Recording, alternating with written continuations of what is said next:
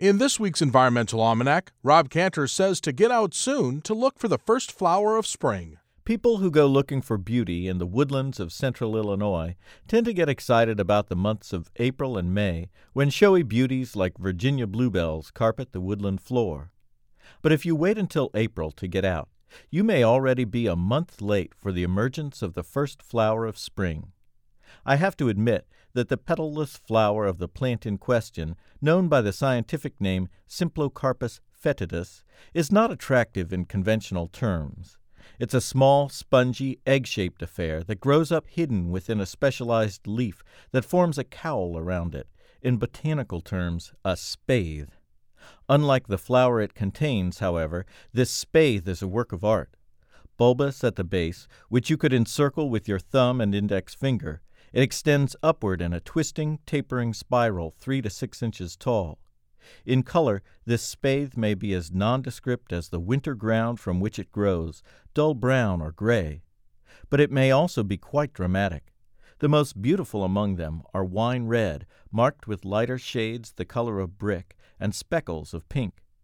Aside from the beauty of its spathe, Symplocarpus foetidus distinguishes itself from all other plants native to Illinois by the fact that it generates heat, enough so that its flower can remain 36 degrees warmer than the surrounding air for a period of about 2 weeks. This capacity allows it to grow in frozen soil, and it also provides an inducement for early emerging insects, by which it is pollinated, to hang around. I've been coy about calling Symplocarpus foetidus by its common name because that name draws attention to aspects of its personality that people may find unappealing. That's skunk cabbage, and this is definitely a plant that lives down to its name. As the flower of skunk cabbage matures, it gives off a distinct skunk-like odor, an odor that can also be produced by crushing any part of the plant. It's unattractive to people, but a real turn-on for carrion-eating insects, and hey, a plant needs to please its pollinators. Something cool about skunk cabbage you can't know by observing its above-ground components is that it grows deeper into the earth every year, pulled downward by a massive root system that alternately extends and then gradually contracts.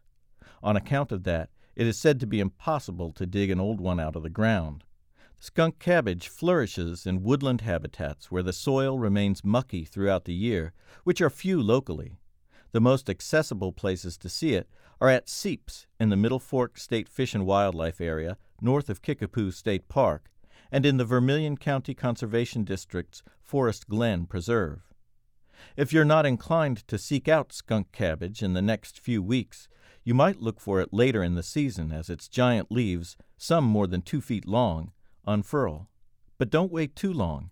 As summer begins to wear, they die back in their own unpleasant way, dissolving into a smelly black slime rather than drying out. To find out more about Environmental Almanac, to listen to it again, or to see lots of photos, follow the links on our website at will.illinois.edu. And you can read Environmental Almanac on Sundays in the News Gazette. The Environmental Almanac is a service of the University of Illinois School of Earth, Society, and Environment, where Rob Cantor teaches courses in environmental writing and issues.